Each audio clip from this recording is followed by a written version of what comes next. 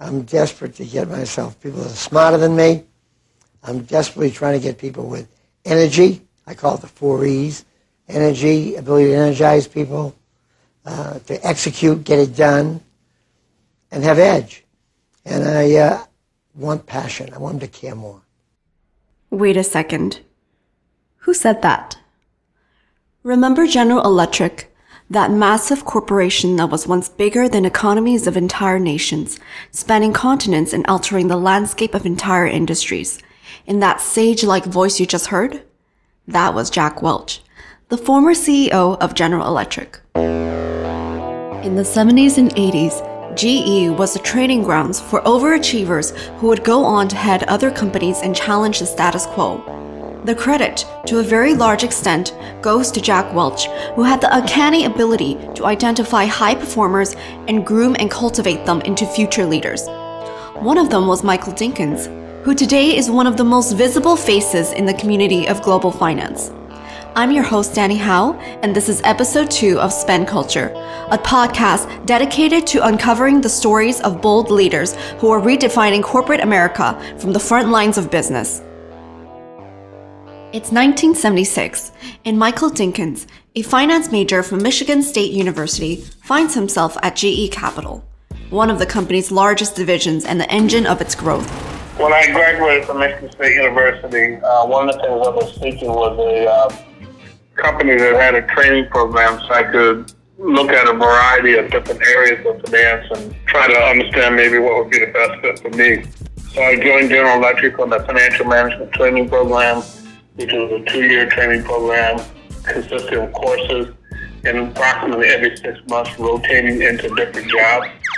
They gave me an opportunity to see a variety of different activities from accounting work to also business support, and kind of gave me a little bit of direction on my career. I did consider going back to school and getting my master's degree, but I was having very good success getting promoted into different roles at General Electric, and at GE there were a lot of senior level managers who did not have master's degrees, so it really was not required to get ahead. In the 70s and 80s, GE was emerging as a major powerhouse. Even as the world economy was cratering with a recession in much of the developed world, General Electric was on track to acquire 600 new companies and take its market cap from $12 billion to hundreds of billions of dollars. So, what distinguished GE from other companies? Was it the people, or was there something inherently unique about GE's culture? It does not matter that much what company you work for. It matters what person you work for. There's two things. Companies do have cultures. So some companies have a culture that everyone's going to work 6 days a week, 16 hours a day. So if that doesn't fit with you personally, you know you're not going to excel in that type of culture, then you should not join. So you do look for cultures. But once you get beyond the culture side, it really gets down to the individual. You can have two companies side by side. Culturally, they fit. I'm going to pick the company where I'm most impressed with the manager that I'm going to be working for, and I really think I'm going to learn a lot from them. That would be the deciding factor. And so at GE, Michael had the rare opportunity to learn from the best. It was Jack Welch himself who set an example from the rest of the company.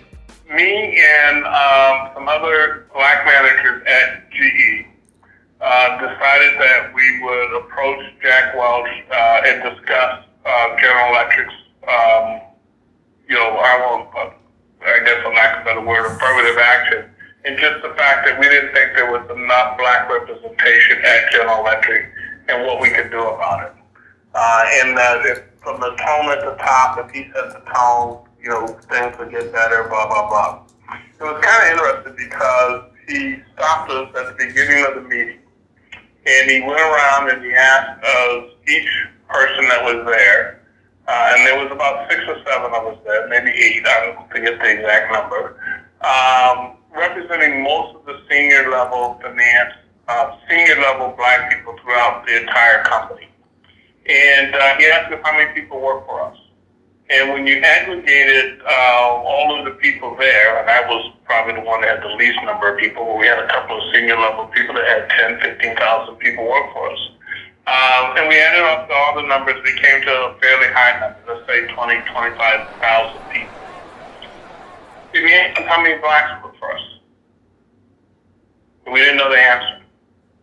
And he basically pushed back at us and he says, if you're the top black leaders in this company, and you don't know the answer for your own numbers, and your numbers are not markedly exceeding the rest of the company. In other words, if you could come in here and say you're at 2, 3x the rest of the company in terms of representation, that would make a big impact because, for the various reasons. And basically said, until you guys do that, why are you asking me to, fix this problem when the leadership needs to come from you? And we all left with our tail between our legs and recognized, and they taught me a lesson. Fix the problem yourself. Take ownership. Make sure you're contributing to fixing the problem, and then rally people around you to help get momentum behind what you're doing. But don't go to someone with a problem until you get in there and get it headed in the right direction, and then ask for support to take it to the next level. And we went back and we started the African American, I forget the exact name that we gave her. It was kind of like a support group.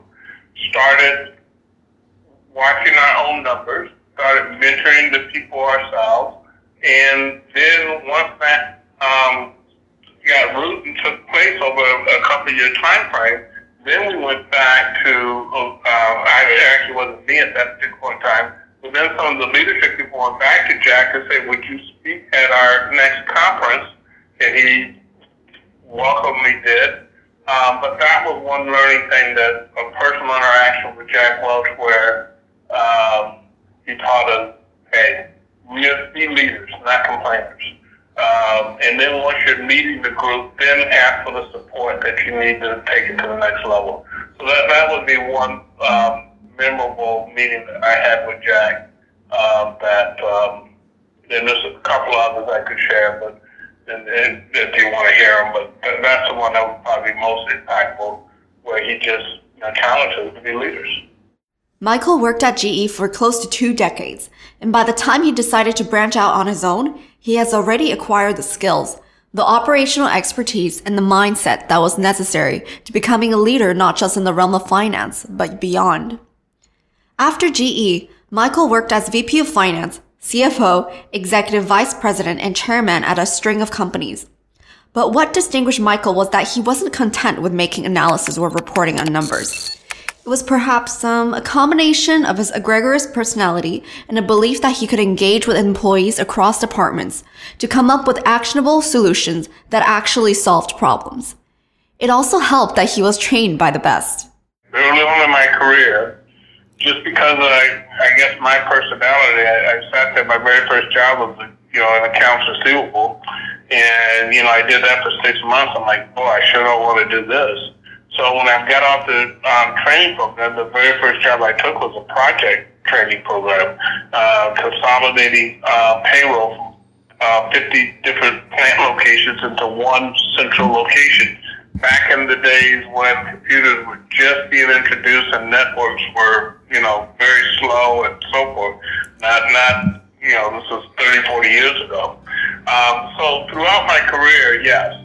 There's times I walked in, and then I've worked for small businesses. I've worked for small businesses, startup, where we went out and bought 5 different companies, took them public, and, we ran into problems.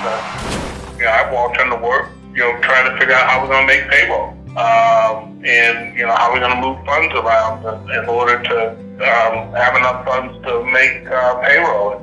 You walk into deals where you're trying to refinance, and if you don't refinance, you could literally potentially go bankrupt.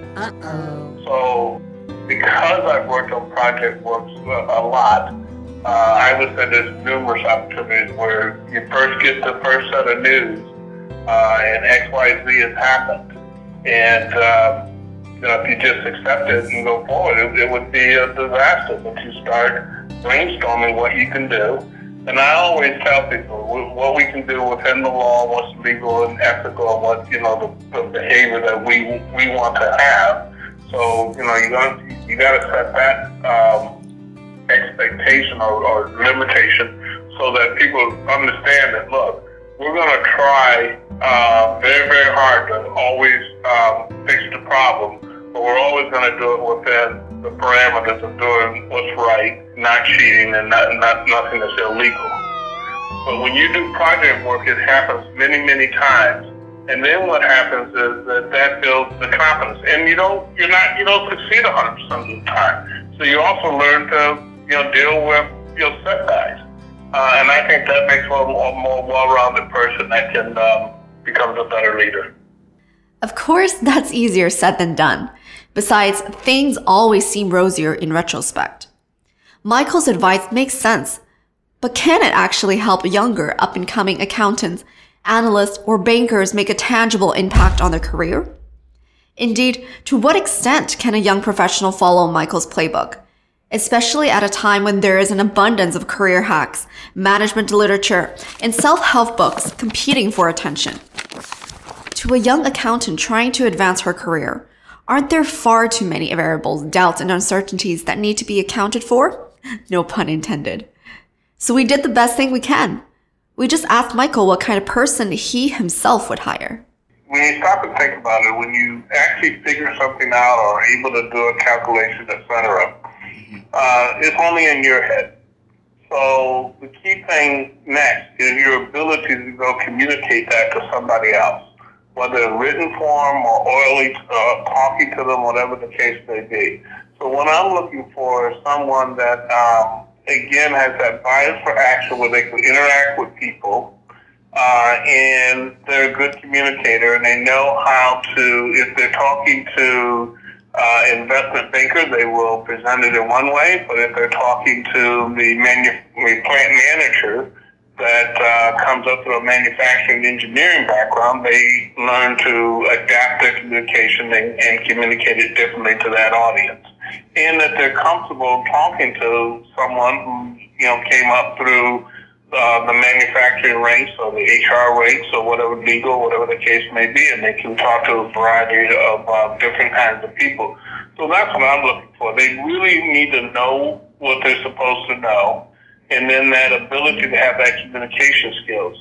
And I believe that you develop that when you first get out of school and work through. That's why I keep going back to projects and other types of special things, because, to your point, dealing with the unknown, dealing with things not going as expected, you leave one evening and you think everything is all laid out, and when you're working on a project, you find that a test failed or something happened or whatever the case may be, and now you got to redo your plan. And when you're working for people that are highly successful, you'll see how they deal with those uncertainties, and you'll learn from that. You'll deal with that. A lot of people think it's cliche, but often used to say, never waste a good crisis. Because out of an issue or a crisis is an opportunity. And therefore, so when something really fails or does something, really wrong, the person with the right attitude is saying, hey, this is a wonderful opportunity to show my leadership capabilities, my skills, my knowledge.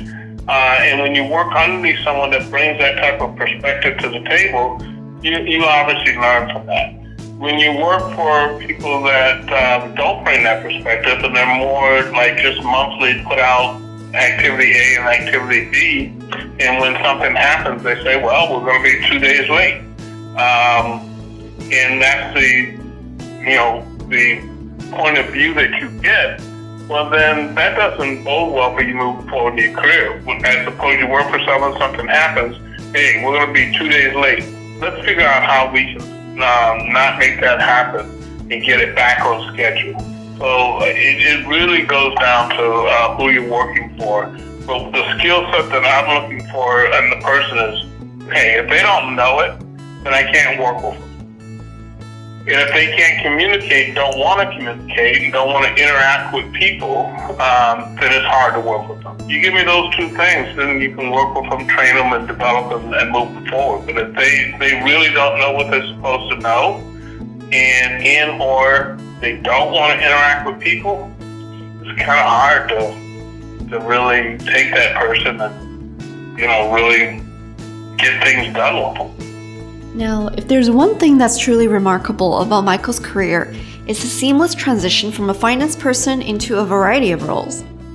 This is a unique trait that he shares with at least 1/4 of the CEOs in North America. According to Quartz Media, up to 1/4 of CEOs in North America were, at one point, CFOs. In fact, a CFO's power of adaptation are so strong that oftentimes they are hired as a CEO in a company or an industry in which they have no prior experience. But I will say this, that I think that one of the reasons why a lot of CFOs are being elevated into the CEO role, and not just because they happen to be at the point where cutting costs is necessary for the business, is because the CFO is one of the few positions that sees the total company. Everything that's going on within the company, the CFO has insight into that. And they have insight into that from a perspective of understanding the processes that are being done in those functions, in a insight to the time frame of how long it takes for those processes to happen. So they see how HR is recruiting and how long it takes for HR to actually bring someone on board. They see how a manufacturing plant is going to introduce new equipment and what's the startup time for that equipment and so forth. They understand the quality control systems that are over the business and what's going to cause a product to be rejected. And then what it's going to take to potentially mitigate that product being rejected and so on. Because they see the whole company. And there's an advantage to that. And when you have a CFO that sees the whole company, and they are outgoing enough that they build relationships with the various people and they have the respect of those people, and those people know that CFO understands their processes and so forth, they win the respect of those individuals so that oftentimes they're comfortable elevating them into the CEO role because of all the things that I just said. If that CFO is smart, they will surround themselves with people that can generate revenue. Ultimately, the purpose of the business is to go get customers and to get revenue. Michael began in 1976. It's now 2017, and even though he has retired from holding some of the coveted positions he once held, he is now focused on using his experience to change the fates of struggling businesses. I have this month started my own business. I named it Dinkins LLC. The purpose of that business is to do something I've been kind of doing on the side, even since I retired, which is working with entrepreneurs that are seeking access to capital. I saw a statistic not too long ago that 70% of the time when small businesses go and try to raise capital with their bank, they're turned down. And most of them come at this, they have less than perfect credit because they're regular businesses. It's not perfect. And they just don't know how to go get that capital. I have worked with some friends of mine that know a number of investors, community banks that can do SBA loans, the smaller venture capital firms, not the ones that's doing the multi-billion-dollar investments, the ones that would look for opportunities of $5, $10, $15 million investments, smaller stuff. This middle market, and there's a need for that. So I'm going to be speaking at conferences, doing some lunch and learns, and networking with companies that need help. And if I can match them up with a lender and show them how to, put the material in front of that lender where there's a much higher probability of them being approved. Part of it is just matching them up with the right lender. I use the analogy of, shopping. if you need a sports outfit to work out and you go to Brooks Brothers, well, then the chances that you're going to find what you're looking for does not make sense. So if you're a construction company and you go to a lender that doesn't do construction lending, you're probably not going to be successful. So part of it is just making sure if you're a startup or if you are going to have to get a loan that's going to be based on cash flows, if you need a loan that's going to be more asset-based lending, then go to a lender that does asset-based lending and they understand it. But they may not do it for construction companies. They may not do it for this type. So part of it is knowing the lending side and matching them up and then making sure that you work with the other sides.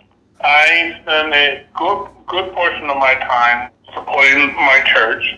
I've become a deacon of the church and I also teach Sunday school. So a good portion of my time is spent on that, and that's where I'm kind of at in my life where, I wanted to have more time to be able to study God's Word, share God's Word with other people, and do those type of things. I have this month started my own business.